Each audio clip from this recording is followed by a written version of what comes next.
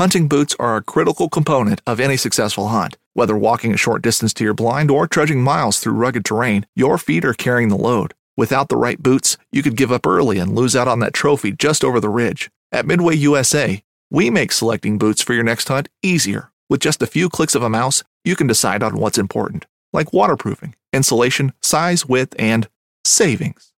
For just about everything for shooting, hunting, and the outdoors, check out MidwayUSA.com. Knives, machetes, saws, and shears, multi-tools, shovels, swords, axes, spears, hatchets, and tomahawks. If it cuts, snips, slices, or chops, Midway USA has it. Find great gift ideas in our huge selection of pocket knives and other everyday carry folding knives. Make a statement or create a family legacy with one of our top-of-the-line hunting knives. We've got a great selection of manual and electric sharpeners, too. For just about everything for the outdoors, check out MidwayUSA.com.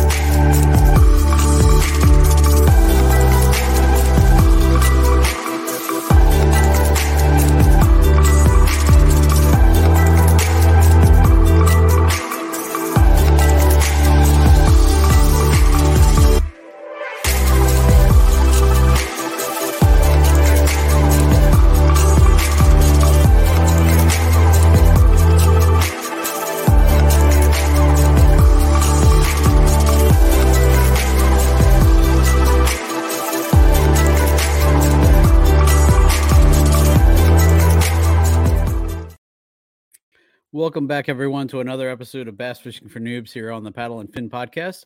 I'm your host, Sean Lavery. Flying solo tonight. Susie is out enjoying an evening with her husband, so I hope they have a great time, and we'll be happy to have Susie back next week. But for this week, I'm going to be the lone voice here tonight, except for our guest. So I know our guest has been on the Paddle and Fin show a few times. He's been on with Brian on the OG show, and he's also been on Rusty Hook a ton. But this is his first time on the Bass Fishing for Noobs show. So I just wanted to take a second and welcome Chris Payne to the show. So welcome, Chris. How are you, brother? Hey, I'm doing good. How are you, Sean? I'm hanging in there. Busy, but I'm sure you are too. I mean, you're going to be working while we're doing this, so that's definitely cool. For the folks who maybe didn't catch you on any of the other shows, why don't you just let them know who you are, where you're from? Yeah. So I'm Chris Payne, the owner of Payne Outdoors, and been kayak fishing since 2003. So 20-year anniversary was in February. And awesome. I'm based out of Central Texas. So I'm north of Austin, south of Dallas. That's a good spot. Good spot to be. What kayak did you start out with back in 2003? I started with a 9-foot sit inside Pelican Ram X Endeavor. So it was a sit-in. It was the only one that the local academy sold, and it was. So I got married end of 2002. And my wife knew I loved fishing. I think we went fishing more than we went on dates when we were dating. And I told her, I want a bass boat. And she's like, look, we've got a tax return coming if you can find a bass boat for that. Well, our tax return was $400. And she said I could have half of it to spend on a bass boat. So I got into a kayak. Because it's what I could afford. I strapped it on top of my vehicle with some yellow nylon dock anchor rope and didn't look back. So you can't really tell it on camera, but I'm 6'2". I was fishing out of a 9-foot sitting kayak crammed in like sardines. But I loved it so much. And I fished out of that kayak for almost 7 years. Wow. Before I was finally able to upgrade and do some stuff. But did that even have rod holders or anything? Were you just kind of throwing it all in there? Yeah, that's what I was going to say. So Yeah, I kept a small little bag that wasn't waterproof in front of me, and I had basically enough room on the sides that I could put rod holders down by my, or I could put rods down by my legs sticking out the back, and then I could paddle. And I had to kind of lean forward to paddle so that I didn't hit the rods or break a rod or anything like that. It was a weird looking thing, but there wasn't anybody else out in any kayaks. It's not like there were options really at that point. Everything Right. was almost wreck, especially in West Texas. Like there were no paddle shops in West Texas then.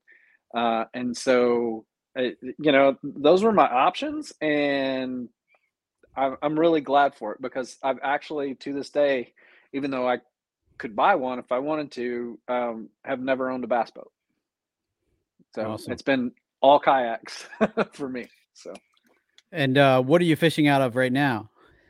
So I'm on the fishing team with Jackson. So I spend tournaments in the NAR with the new Mark IV drive, and then like for my Heroes on the Water outings. So I'm one of the officers for our Fort Hood chapter of Heroes on the Water.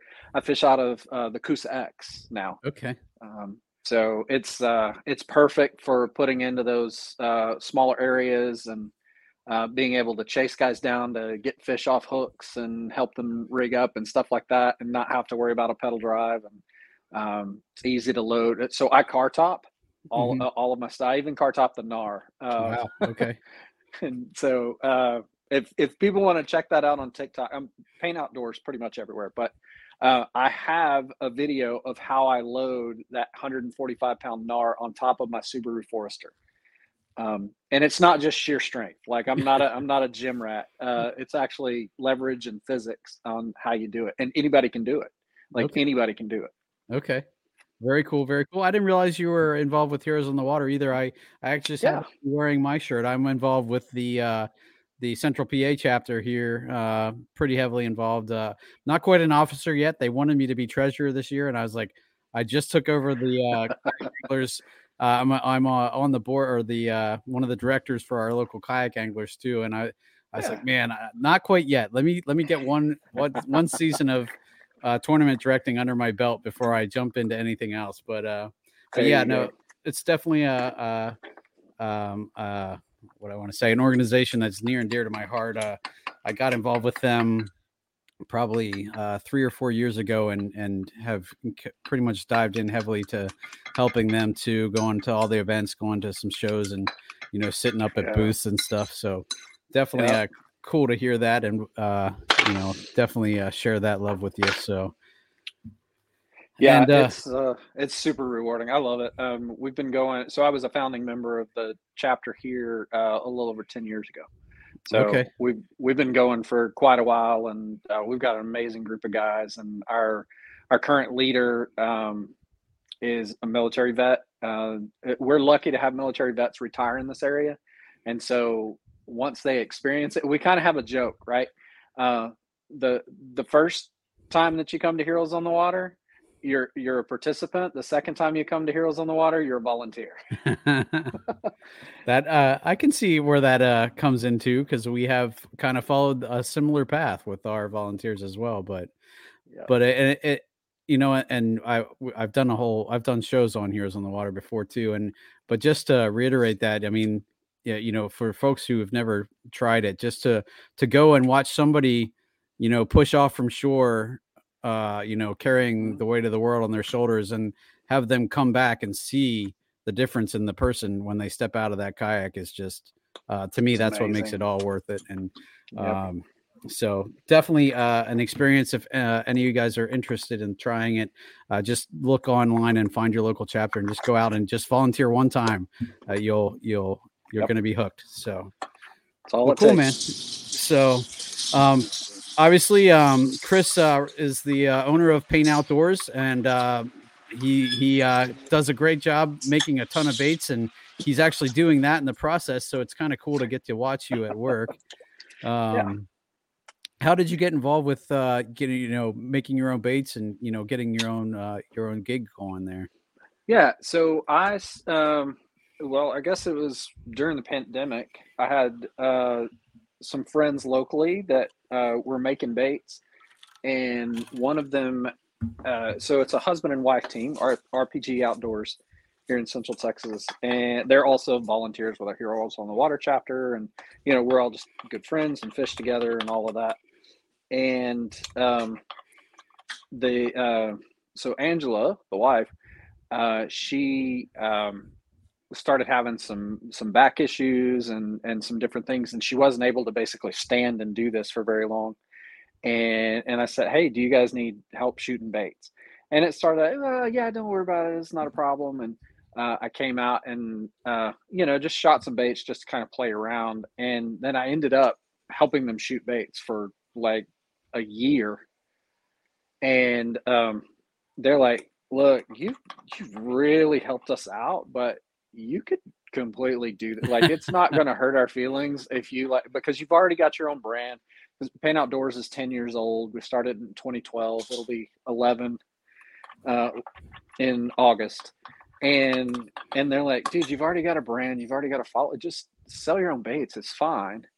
And they're like, we really appreciate the help. And they've been amazing partners. They've taught me everything I know. They've been, we've gone in together on a lot of different things. And, we have it's not an agreement, but we kind of talked about, hey, let's try to carry different stuff, so we're not directly competing. Right. Which is smart. So yeah, and it's worked out great. And Robert and Angela are amazing. They make amazing plastics and do just really cool stuff. So if you're looking for custom made soft plastics, like we use basically the same stuff, and we have different styles, but it's definitely a way to go. Well, we'll definitely include a link to them in the show notes so that folks can find both them and you, and see awesome. What you both have to offer. I did. I was checking out your Facebook page a little bit earlier, and just watching you like some of the videos on how to shoot baits and stuff. I thought it was really cool. Like, I always wondered how you end up with a tail that's a different color, and I watched a video on that, and it totally makes sense. I was like, how the heck do you do that? How does it get joined there and look perfect? Yeah, look at that. Like that guy right there. Yeah. And we do a lot of teaching people how to do that on like TikTok primarily. About once a week, I'll do a live that will go live for about an hour and a half, and we'll show people different techniques and then let them suggest different colors. They'll be like, hey, can you show me how to do this, or show me how to do this? This is one of the baits from that. It's chartreuse tipped on both ends. It's clear, has blue flake in the middle. Like it's really wonky. You're not going to find this in a store. Here, there we go. Very cool. So it, looks way different than anything else. And that's really kind of what I focus on when I do those lives, is teaching people how to do that stuff. And then being able to, do some cool custom colors. We get a lot of requests for like bubblegum pink. Oh yeah. And, people are like, hey, can you make a pink? Yes. We do. We have some crazy size stuff. I had a guy. Oh wow, look at that. Can you find me a big lizard? And I said, oh yeah, absolutely. So this is our new kind of Godzilla lizard. Oh my goodness. On the website. So it is 8 inches from the bend here to the top of the head. But its tail goes down long. So this thing just is an absolute spiral. Oh my goodness. I bet. And so I've got a lot of bed fishermen that are looking for that right now. Yeah, absolutely. I mean, like so many people throw Magnum worms, and that just adds a little bit extra. It's something different that, once you've seen a million Magnum worms, that little bit of difference is going to be awesome. That's great. Absolutely. Cool. And, well, what else you got? So I know we were going to talk about fishing and, talking about bed fishing. That kind of leads us into that. If you want to go ahead and talk about that a little bit. Yeah, so I one of the things that I happened to stumble on Jackson's page was a article that Chris had written about, and we'll link the article in the description as well, because it's a very cool article with tons of good maps, that will help you guys, learn to read maps and stuff and kind of know how to follow bass. The whole point of the article is basically tracking locating bass from pre-spawn time through the spawn and then post-spawn. So, basically, instead of just having to pick one time of year to kind of go out and try and, find these nice bass, you can actually kind of follow them along through as they progress through the season and know where to look. And so after reading that article, I reached out to Chris and asked him if he would come on and kind of, give us the overview of that and, dig in where we want to, but he was gracious enough to say yes. So that was kind of the impetus for me asking him to be on the show tonight. So that was what we were going to cover. So I know you basically called it your strategy for locating bass through the spawn. So I wanted to see, obviously I don't know. I'm in Pennsylvania, so we're just getting warm enough to start. I think I was out on our local reservoir on Tuesday night and the water temperature was 43. But now we've had probably 3 days this week in the 70s. So it's going to start warming up, I think, pretty rapidly. This weekend's supposed to be a little cooler, but then next week we're going to have all 5 days in the 70s. So I think the water temperature is going to be getting right to that good spot. So, but you in Texas, you're probably well past that, I would think, right? Or maybe not. Yeah. We're in the spawn right now. It's actually cold and rainy. We had a cold front come through last night, so it's 52 degrees here right now. This upcoming concert season will be all about the boots, and Tecovas is your stop for the best in Western style. Tecovas has seasonal and limited edition offerings this spring and summer, including men's and women's boots, apparel, hats, bags, and more. All Tecovas boots are made by hand in a time-honored tradition with timeless styles that are always on trend. And Tecovas has first wear comfort with little to no break-in period. It's hard to find this level of comfort paired with this level of style. Stop by your local Tecovas store, have a complimentary drink or two, that's WCB style, and shop new styles. The smell of fresh leather and friendly staff are at your service. Many stores even have leather custom branding to make your boots truly personalized. And with regular live music and events, there's no in-store experience like it. If you can't make it into a store, just visit tecovas.com. That's TECOVAS.com. They offer free shipping on all boots, as well as free returns and exchanges, and ship right to your door. Go to tecovas.com and find your new favorite pair of boots today. The 1911 is one of the most iconic firearms in history. Designed by John Browning, the 1911 was the standard issue sidearm of the U.S. military from 1911 to 1985. While Colt produced the original, almost every major firearm company has produced its own version. It's wildly revered for its reliability, crisp trigger, and is still a favorite for all types of shooters. Whether you're looking to buy or build a 1911 and just about everything for guns, log on to midwayusa.com.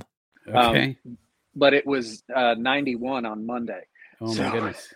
Yeah, Wow. Texas is just this time of year. You never know. It could snow, or you could have a tornado, or you could have sunburn. It's just all in there. But so I think you hit on a very important point. Is kind of when this strategy starts. Is at about 50-degree water temp. And I realize this is kind of bass fishing for noobs, so I will spin this that way, understanding that's the audience. So at 50 degrees, you have bass that are going to leave their winter haunts and start moving towards their spawning grounds, because sometimes, depending on what year, sometimes the water can go from 50 degrees to that magic 60 degrees, which is where bass will start to bed and start to spawn fairly rapidly. Sometimes within a 2-week stretch, it can do that. It won't move quite that fast in deep, like highland reservoirs and stuff like that. But if you have a lake with a maximum depth of, say, 20 to 30 feet, it's going to warm up pretty quick. So what you're looking for is when you hit 50 degrees, you need to start thinking about these strategies, and we need to think about kind of that, basically the way to find the springtime speedway for the bass, right? How they're going to get from their winter haunts to their pre-spawn stage to the spawning stage. And there's an easy way to find that with maps. And that's what we lay out in that article on jacksonkayak.com. Is the easiest thing to do is to locate where you're pretty sure the bass are going to spawn. You know they're not going to be there, but locate either on the map or with a map and doing some water recon. Find out, okay, where the bass going to spawn. Keep in mind that the northwest side of the lake is going to warm up the fastest this time of year because of the sun's position and everything. What you also need to look for in a spawning ground is typically you want something that is protected from the wind from 3 directions. Now, I read that in there, and I was curious how that works. Is it like tree cover on the shore that blocks wind, or what blocks wind? It could be bluffs. It could be, banks that rise up. It could be tree cover, like dense tree cover. You may have juniper bushes or cedar bushes, or you might have tall pines or whatever that cut the wind from high to keep it from sweeping down. There's a lot of different ways, but you can, if you have kayak fished on that body of water before, or even in a bass boat, really doesn't matter. Think about it as the place you would go if the wind was blowing 30 miles an hour. Gotcha. Right? You know, those coves that kind of have those shallow flats and that kind of stuff. You're going to want to look for those places, but sometimes shallow water can be dead water for spawning. And this is the key. You have to pay attention to what is under the water, because if it is mud, the bass will not spawn there. It doesn't matter. And if they have any other option, they will go somewhere else. They're looking for ideally small pea gravel, because it's easy to brush away. It doesn't bloody up their tails that much. It's easy for them to defend. There's not as many creatures coming out of it. Because if they were to spawn on these big rocks, on tops of these big rocks, which you will see sometimes when smaller gravel is not available, but crawdads will get all in their nests and mess with it. Bluegill will have places to hide, and then they can ambush and then go hide again. And so they prefer the pea gravel. It gives good vision. It's easy to brush off. It's easy, a nice firm bottom. And usually places like that have a lot of sunlight, and you're going to get heat penetration, which is going to warm up those rocks, which are going to help those fry. So lots of things to look there. So if you're like, oh man, this is an awesome flat, but it's all mud, don't waste your time. Don't waste your time. And figuring out the bottom composition. I know on when you're looking at your fish finder, that's going to be by the color, right? So a denser bottom shows up much different than a mud bottom, right? Or a rock bottom shows up. Yeah. So typically brighter means harder. So like when you're looking at fish, I don't know if anybody catfishes on here. I know this is bass fishing for noobs, but when you're looking for big flathead catfish, you can actually see their skulls radiate yellow. That's how you tell the difference between them and like a striper or something in the water, or a bass, is because they'll have this kind of diamond plate that'll show up on your graph, because it is hard as concrete, the tops of their heads. And so the bottom contour is going to do the same thing. It's going to shine bright yellow. And what I recommend for finding bottom composition, I know everybody's got like 3D side live super satellite sonar, but man, put it on the old 2D with the red, yellow, and blue, and look for the yellow bottom. That's hard pack bottom.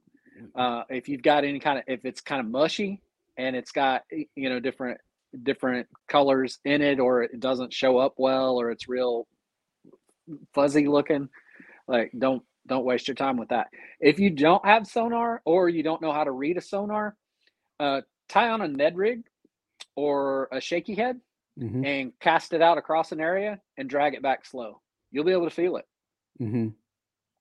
Right. Because if it's mud, it's just gonna suck down in it. And if it's gravel, it's gonna tick, tick, tick, tick as you're coming through it. And chances are, if you've got cheap, shaky heads or whatever, you may even chip some paint. Yep.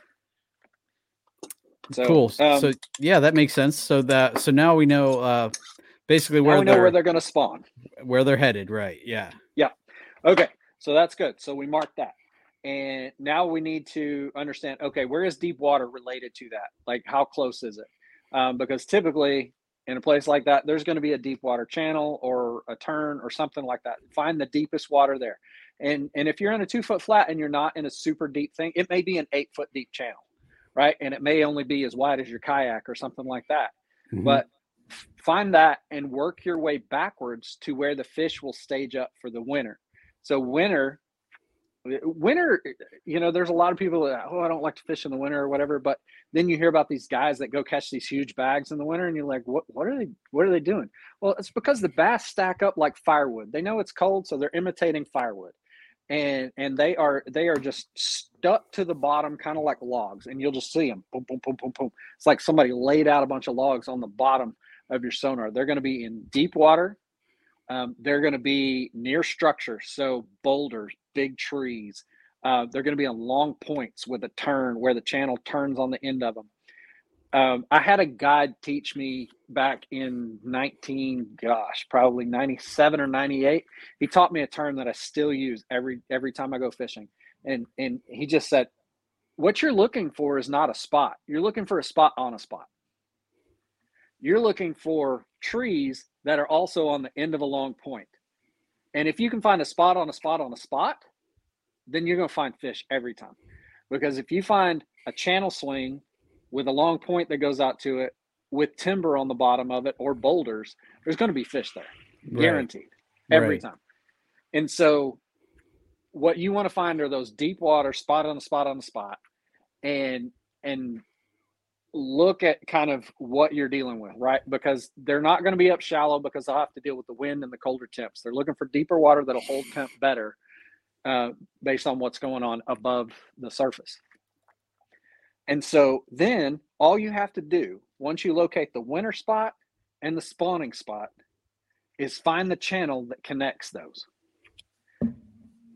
Then what we do, so if it's 50 degrees, right, we're not close to 60. If it's 50 degrees, we start at the winter spot and we go down the highway, scanning for fish and fishing with like moving baits, right? So what you have to remember is these fish have been kind of lethargic for the winter. Big bass, especially if you're looking for big bass, will eat like once a day. They're going to eat every day, but they're going to eat once a day, and it's going to be something big so that they can eat once and then go back to just chilling. That's why all these guys throw these huge monster swim baits in the winter. You're throwing an 8-inch Huddleston or, mag drafts mag drafts. Yeah. All of a sudden slow cranking this stuff, these big boot tails or, things like that. So that's what they've done all winter. Now they're like, oh, you know what? It feels kind of nice. And maybe it's time to go find, where we're going to do spring break. And so they start to move, and then they start looking around them. And here's the beautiful thing. Most of your bait fish are going to be potted up. And so, if you're a fat kid that walks into a free pizza buffet, you're going to eat more than one slice. So we got to think about that when the bass are starting to move and they see these pods of bait. They're going to be like, oh yeah, here we go. So they're going to be more active. So what you can get away with is you can fish moving baits. So this is the time of year I like to throw a crankbait. A crankbait that's going to, if I can locate bait and figure out what depth they're at, I want to fish a crankbait that's going to go right through the middle of whatever that bait is. So if they're suspended at 12 foot, I need to fish a crankbait that goes between 10 and 12 feet. Like I need to be able to be at the level the bait is, because what the bait is telling you is there's probably a thermocline there and there's probably more oxygen there than anywhere else in the water column. And so they're doing that. They're trying to stay warm and stay together and kind of protect and do all of these things. So find the bait on your graph. If you can't find the bait on your graph, or you don't have a graph, let's say you don't have a graph, I would tie on like a Strike King 5XD and throw the absolute snot out of that. Or if you're fishing deeper, like I fish a Highland reservoir, we've got water up to 130 feet, but I'm not fishing that deep ever. But I could have bass in 20 to 25 feet pretty frequently. Okay. That are at that depth. I'm tying on a 6XD. Okay. And I'm gonna crank, and I'm gonna burn that thing down. Here's a big mistake that I see a lot of people doing, and Keith Combs actually taught me this. I don't know how many of the listeners and viewers know who Keith Combs is. He fishes for Strike King. He's on the Pro Tour and all that stuff. He was actually sitting in, I think, 6th place for this last weekend, going in the last day.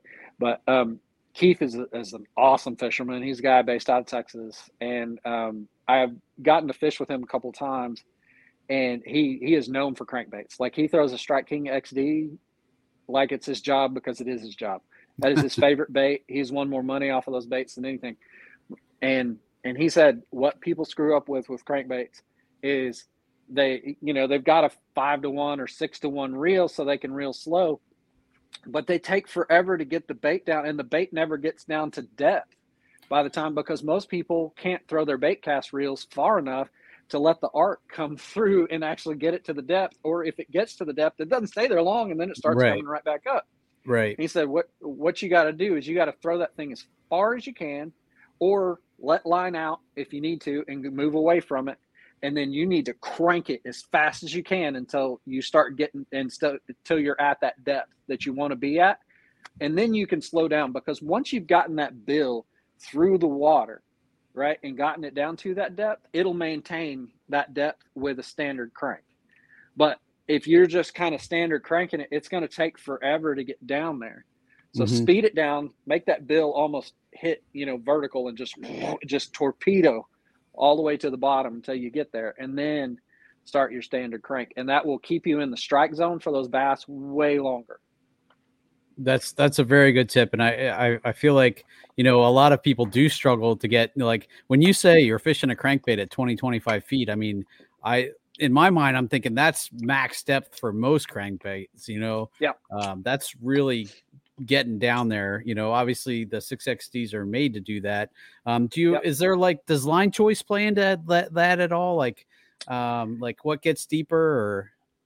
Yeah, well, so it really depends on what I'm fishing, right? Because if I'm fishing in a lot of timber, I want to fish a stiffer line, so I've got a better chance of knocking it out with a pop. Because if I'm fishing mono, it's got so much stretch at 25 feet, I'm not going to get that out without a plug knocker. Yep. Right. So if I hang it in a tree with mono, it ain't coming out without a plug knocker. With fluoro or a fluoro hybrid, you know what? Let me give away a little secret here. Okay. We always love juice here on the Noob Show. Whoop! Did I lose you? Fishing like a local isn't just about catching fish. It's about connecting with the environment and the people who call it home.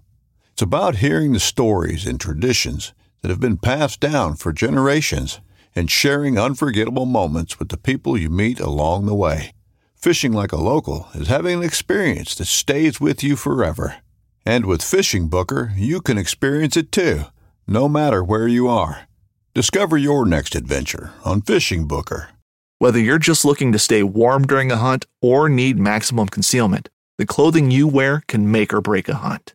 At MidwayUSA.com, we understand hunting clothing has come a long way, with more meticulously crafted camo patterns, advanced scent control technologies, and weatherproof options to withstand the elements. Hunters have to wait until their favorite season, but shouldn't wait on gear, which is why Midway USA offers super fast shipping. When you're ready for your next system, log on to MidwayUSA.com.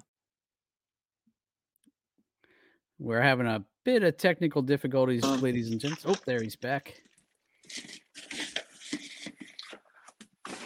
So the if you are a weekend angler, yep, there it is. And you're not fishing a bunch of tournaments, but you want to learn how to fish crankbaits, and you want the best of both worlds, and you don't have the ability or the desire to constantly switch out your line, look that up. Yozuri hybrid. Yes. So this is a 600-yard spool, Yozuri hybrid. It's $9. Oh, wow. And so if you are looking at filling, a Cardiff or let's say a Corrado 300B or a big Daiwa or something like that, if you're looking at filling that up and you want to do it on the cheap, but you also don't want crap line, the Yozuri hybrid has been amazing for me. And I'm not sponsored by Yozuri by any means. And there are other applications where I don't use it, but like for crankbaits, I think it's a perfect blend because you get some stretch like mono, but you also get some rigidity that you would get from fluoro. And so it's a perfect blend for me on the budget, right? So you get a good line, budget line, 600 yards for $9. You can't hardly beat that. And it works great for bait casters and crankbaits, things where you're going to have heavier baits. I wouldn't necessarily recommend it for like spinning reels or like finesse applications because it's just it's just a little too rigid for that really.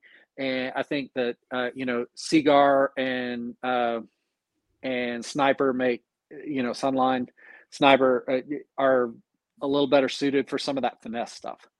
Right. No, and that's basically what I use on most of my spinning rods for leaders.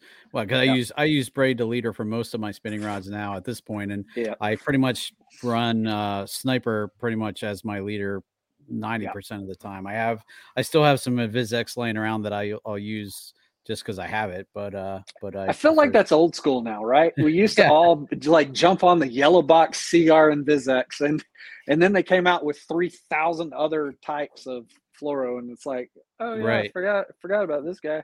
Yeah. Okay, so we're fishing crankbaits and we're moving fast. Work your way back towards the spawning areas, and you're going to find fish, and those fish will be stacked up there today. They may not be stacked up there tomorrow. Right, they're going to continue to move down that highway, especially if the water temp has changed. Those fish are not going to be there. So this time of year, when I hear guys say, "Man, like we were on them in practice, and then a cold front came through and my fish disappeared," well, they just moved up or down the highway depending on what the water did. And so if you're fishing tournaments and you've got your spawning place and you've got the winter place, and you've made the connection of where that kind of springtime super speedway is, then you basically just have to fish from point A to point B, and your fish are going to be somewhere along there, right? And I think too many people get stuck on a spot, and they're like, man, I found this tree, and it was stacked with fish, and then they bang it hard during practice for 3 days, and then almost inevitably, Thursday or Friday, a front's going to come through. And then they're like, man, they're not on that tree anymore. Well, if the tree's the only spot you got, you're going to struggle. Unless the weather holds, you're going to struggle. And how often does that happen where the weather is the same from the beginning of practice through tournament day? Never. Never. It never happens. That's why you'll have these guys that jackpot like a one-day tournament, right? Because they can just show up and they haven't done any pre-fishing. Well, it's because they don't have bad information in their head. They're not memory fishing, right? They're spot fishing, and they're not tied to this idea of, man, I caught a 6-pounder in here yesterday. Where is it today? Well, that 6-pounder is not going to eat again. And so anyway, so I think, and then once you find your spawning grounds, right? Once you find that, now it's time to slow down. All right. Now it's time to start dragging your swim jigs or your big lizard baits, or, being able to flip a creature bait in there or something like that. Because if you're throwing a jerk bait through a bed field, you're not going to catch much. You might catch something by the tail, but you're not going to catch much because they're not going to leave for that. You have to agitate the fish when you're going into fishing that spawn. And so just think of it as once it hits 50, it's okay to fish fast. And then once it hits spawn, you got to slow down. So fish fast at 50 and slow down for the spawn. It's an alliteration. It's easy to remember, right? But before you're at 40, or like if I were going to come fish your waters in Pennsylvania this weekend and we weren't going to go fish a river for smallmouth and we were going to fish a lake or a reservoir, at 43 degrees, I would figure out every topo map I could and look at everything and find those winter spots. And I would just go spot check and just go scan for fish. And nope, they're not here, move. Go scan for fish. They're not here, move. Because there's not going to be that many places where fish are going to be held up in the winter. The wintertime, they're stacked. They're absolutely stacked because there is a lot more shallow water than there is deep water in the lake. Mm-hmm. So for sure, it's easier pickings. A lot of guys throw Alabama rig. It's not legal in some places to throw Alabama rigs anymore, but a lot of places like in Texas you can still throw it. So yep, PA weekend too. So yeah, that's another one. If you want to find fish fast, imitate a bait school. Yeah, there you go. Yep. Yeah. And then post spawn, do they turn around and head back up the highway then, or at that point, what's your? So post spawn, you have to think of it as like summer break, and everybody's going to kind of scatter and chase bait schools. So what happens is after the bass spawn, you start to get into the bluegill spawn, and so now you're looking for bluegill beds, and they're just predatory, going through and scooping up everything because they've had to babysit these stupid new kids for 2 or 3 weeks to get them on their own. And the males don't do as good of a job, but whatever, we've tolerated them. Now it's time to break company, and it's summer break, and they're going to look for, so if you've got threadfin shad, the threadfin shad are going to get going typically 2 to 3 weeks after the bass get going. And so when mama bass gets off the bed, she's going to look for big meals, and she's going to just go bulldoze those big old shad schools if you got shad. If you don't have shad and bluegill are the primary forage, go scan for bluegill beds. Like bluegill beds are the easiest to find with side scan. Oh, because you can pick them up and it looks like moon craters, just boom, boom, boom, boom, boom, everywhere. And you're like, oh God. And you better slow down and throw some crap through there. So if I'm fishing bluegill beds, I love a dark sleeper from Megabass. Like that is a absolute hammer. I know that there are a lot of people that throw that like Lake St. Clair and places like that during the bluegill spawn because they just absolutely crush that bait.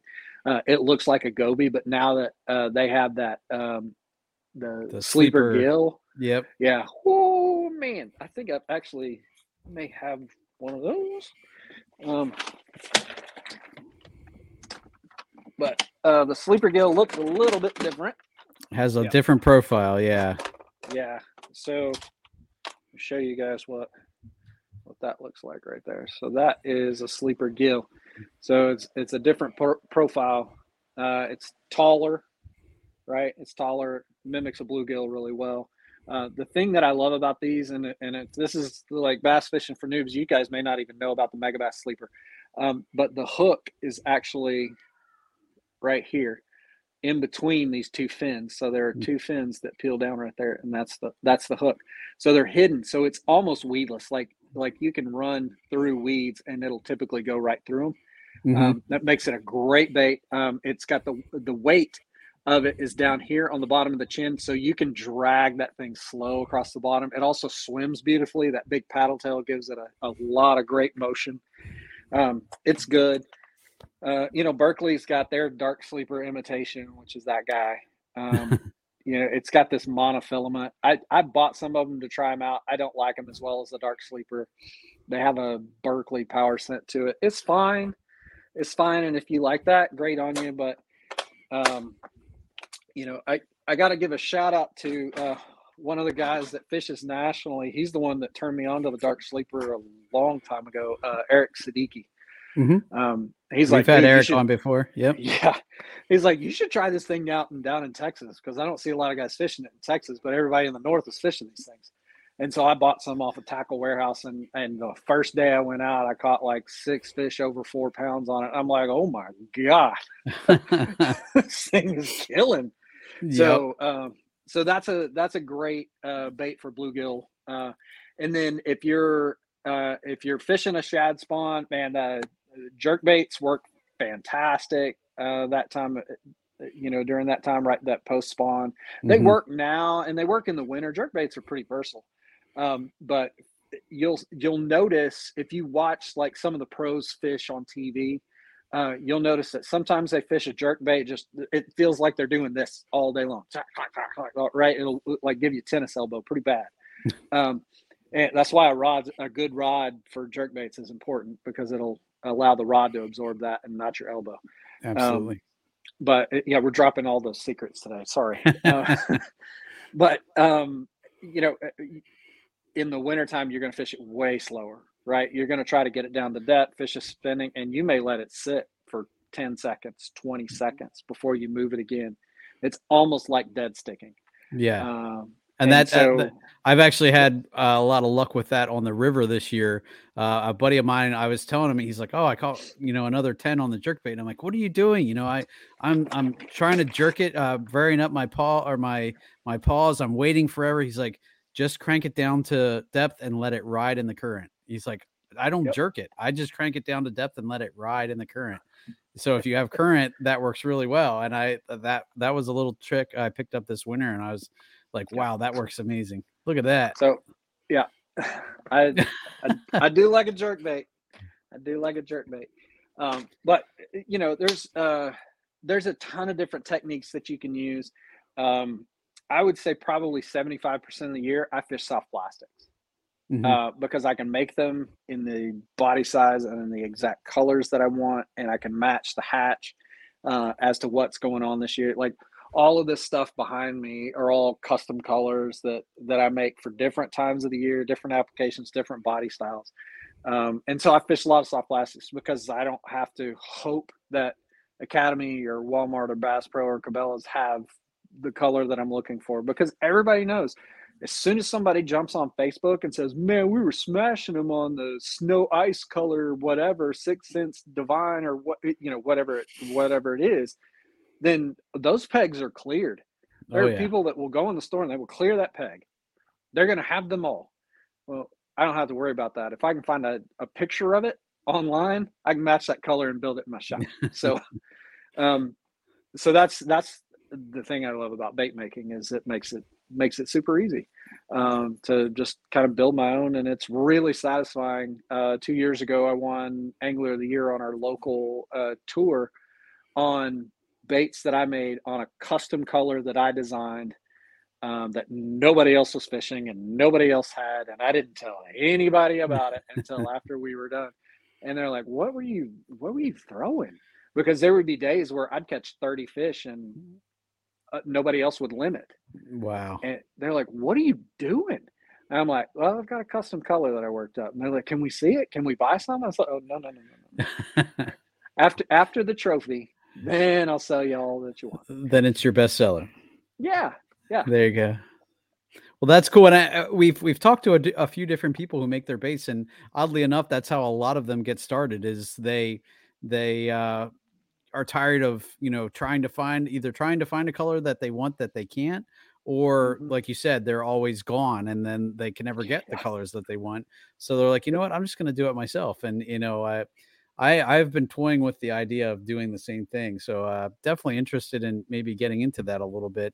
And I appreciate, I'm definitely we'll include a link to the TikTok channel as well, because that's awesome that to share that kind of info. Cause I know there's people out there, we've had guests or listeners approach us and ask us to do more on bait making, just because I feel like a lot of people, it's something that they want to get into. So When you need mealtime inspiration, it's worth shopping Kroger, where you'll find over 30,000 mouth-watering choices that excite your inner foodie. And no matter what tasty choice you make, you'll enjoy our everyday low prices, plus extra ways to save, like digital coupons worth over $600 each week. You can also save up to $1 off per gallon at the pump with fuel points. More savings and more inspiring flavors make shopping Kroger worth it every time. Kroger, fresh for everyone. Fuel restrictions apply. Yeah, and the thing about it is, like, the setup that I use, like, I've got some money invested in it that I've built up over time. But you could do a silicone mold with a small thing of plastisol and some color dye and stuff for less than $100. You could make a lot of bait. Mm-hmm. You can make a lot of bait. And so you don't have to go like full injection. Like, we've got dual injectors where we're running multiple colors and doing all this stuff through, 30 different types of molds or whatever. Like, you don't have to do all that. You don't have to be extra. It's just like, if you think of it like a vehicle, right? There are all kinds of different types of vehicles. You can get I just need to get to work, reliable, 1995 Ford Taurus or whatever. and then you've got, a brand new Aston Martin. Like, you could spend as much money as you want to in bait making. But what I would consider, or what I would hope people would consider, is start small and see if you like it first. Right. Because I actually tried to make my own baits in 2009. And so there were not a lot of resources out there for it. There were not a lot of great molds. It was basically like Do It was kind of the only game in town at that point in time. And I didn't have the money to buy some of the other molds. So I bought like a plastic poly Cinco mold. Okay. And didn't read up, didn't ask questions, didn't do any of that. And I knew I had to heat up the plastisol, and then I knew I needed to inject it some way into this mold because pouring it, like, it wasn't working because the hole was too small.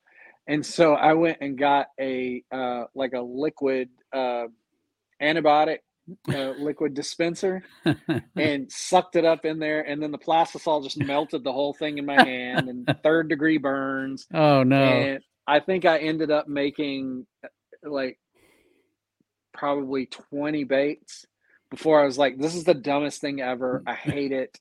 I don't know why anybody would do this. This is dumb. I'll just go buy Zoom and quit doing it. And it was actually the pandemic and looking for something to relieve stress, because this is not my day job. This is like, I have like 5 different side hustles that I do after 5 o'clock. But I work in the largest hospital in the Central Texas area in a level 1 trauma center. And so the days can be very stressful, and I needed something to like chill out because COVID sucked for us. So when I was able to join Robert and Angela at RPG Outdoors to just kind of help them, man, it became such a stress reliever.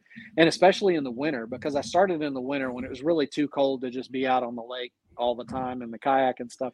I could go in the shed and it was warm, and we'd shoot baits, and we had a TV up, and we just watch old reruns of Gilligan's Island and Perry Mason and shoot baits and just, cut up and be friends. And like, it was amazing. And so that became a stress relief outlet for me. And there's a lot of folks were like, why are your store shows sold out? Well, I actually shifted from that. So I left the body styles up, but I was selling to just the general public and anybody that came. And it became a job because I wouldn't know or have any contact with the people that would order, and they would order like 1 or 2 bags. And I never knew if they were happy with them or not. I never got any pictures back. And I was like, this is not great. And, there's monthly fees that go along with e-commerce and everything else like that, and a bunch of reporting. And I was like, let me simplify this. And so I started doing TikToks. And I'm like, listen, I'm just going to do TikToks. I'm going to shoot baits. And I've got some good customers that want custom stuff, and they just call me or text me, and they're like, hey, I need to get 20 bags of, my special secret sauce. And I'm like, okay, cool. Yeah, I got you. Right. And it makes it easier, but I always get pictures back. I always get feedback because I'm always trying to get better. Like, if a color's a little bit too dark or a little bit too light, I use recipes I do a lot of color matches for extinct stuff. So like this is one that I'm working on for a color in a Don Iovino worm. So Don Iovino is going out of business, and he has some really specific colors. And so I had a guy reach out that saw one of my TikTok lives. He's like, "Hey, can you match this color?" And I was like, "Man, there are no good pictures of that on the internet anywhere." He's like, "I will send you one. I've There only you got like 3 packs of these left, but I will mail you one." I said, "That's all I need. I just need to see it in person, and I will see what I can do." And I made it up for him and mailed him a small sample bag back. And he's like, "Holy crap." And I'm like, "I got you. And since it's a recipe, I can replicate it, That's to awesome. infinity." Yeah. Right. And so doing everything off a recipe, that means I can tweak my recipe for all of these special requests. Mhm. And then we can dial it in perfect, and then I can replicate it 1,000 out of 1,000 times. I get a lot of joy out of that. A lot more joy than just selling e-commerce. Like, we ain't trying to get rich to make baits. I just like seeing people smile when they catch something on a custom color that they thought up in their head. Awesome. That's cool. So, and I love that you're, somebody taught you and now you're teaching as well. So just passing it along, that's very cool too. So, again, Chris, thanks for taking time out from your side hustles and the craziness of everything. I truly appreciate it, and definitely some good info. If folks want to follow along, or if they're looking to see what custom bait you can put together for them, what's the best way to find you and like your social media and stuff? Yeah. So on Facebook, we're Payne Outdoors. On Instagram, we're Payne Outdoors. And on TikTok, we're Payne Outdoors. So that's Payne Outdoors. And man, that's our website is payneoutdoors.com. Okay. We're pretty consistent across That makes the it board. easy. Yep. Yeah. So just check that out. And then my friends are at RPG Outdoors. Okay. Yeah, we'll definitely include a link to that. We'll include a link to the Jackson article as well. Perfect. And also we'll show you guys where to find that Uzuri hybrid, and maybe Dark Sleeper and a couple of the other baits we talked about. But cool, man. That's awesome. Anything else you wanted to cover? Yeah, open floor. Anything you got in the works that yeah. I appreciate the time, and I feel like I've talked about me quite a bit. So what I would say is, if you like kayak fishing, that probably the best thing that you can do is teach that to somebody else who needs that in their life. So find a local Heroes on the Water chapter, like go spend some time, just spend a day with those guys. And because for so many of our military vets and first responders, that gives them camaraderie that they may not have local access to. Like luckily in Fort Hood, we have a huge retirement group here. A lot of people come here and then they retire here because the climate's nice. It's a little different than, in an Alaskan station or, somewhere like that. And, not to brag on Fort Hood, but like we got a bunch of lakes right here, like like a bunch of great lakes right here.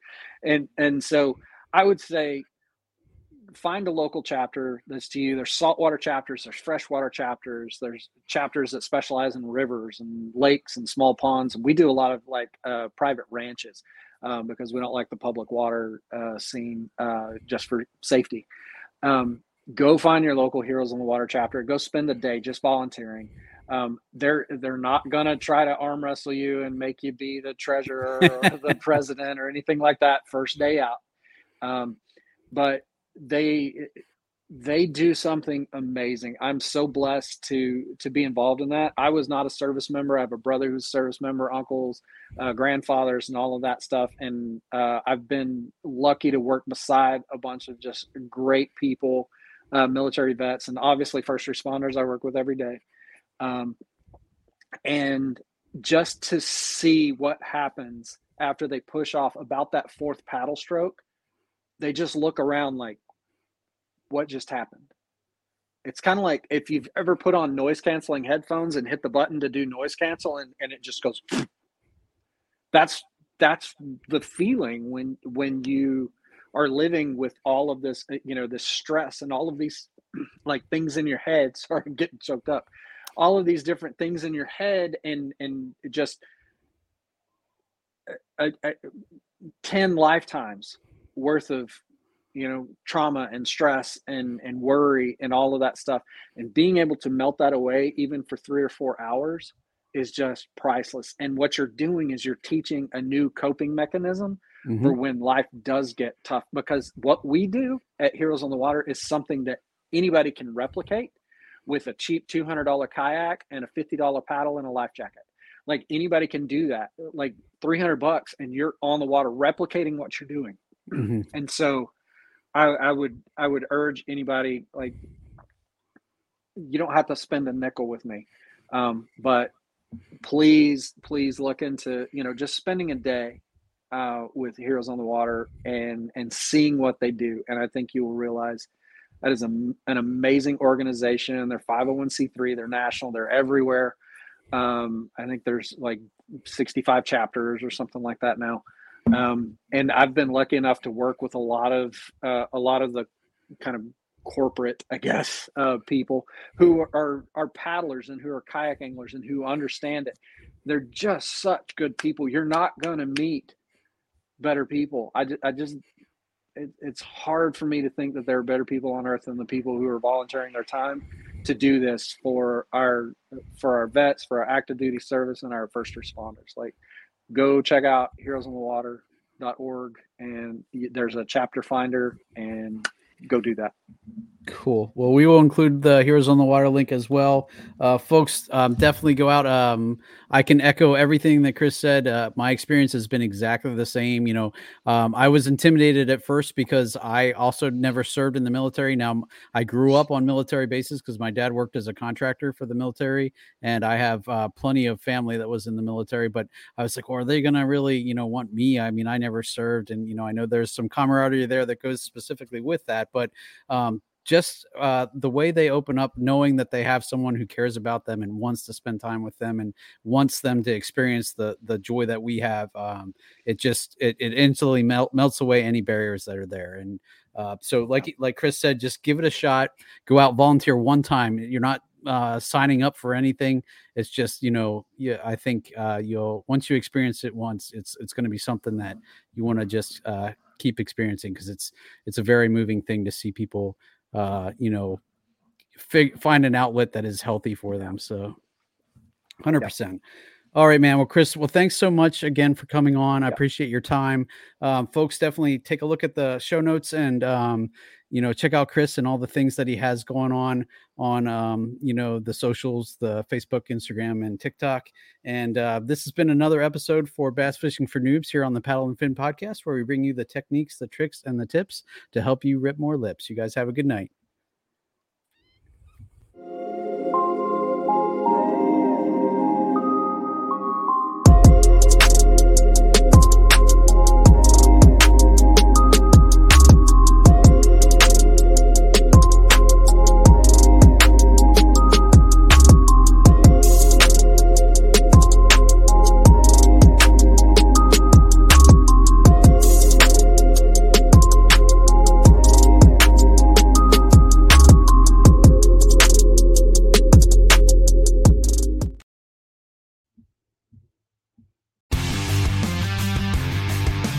Miss Mondays with Into the Blue, brought to you by Academy Sports and Outdoors. Every Monday night from 7 to 10 p.m. Eastern on Waypoint TV, the destination for outdoor entertainment.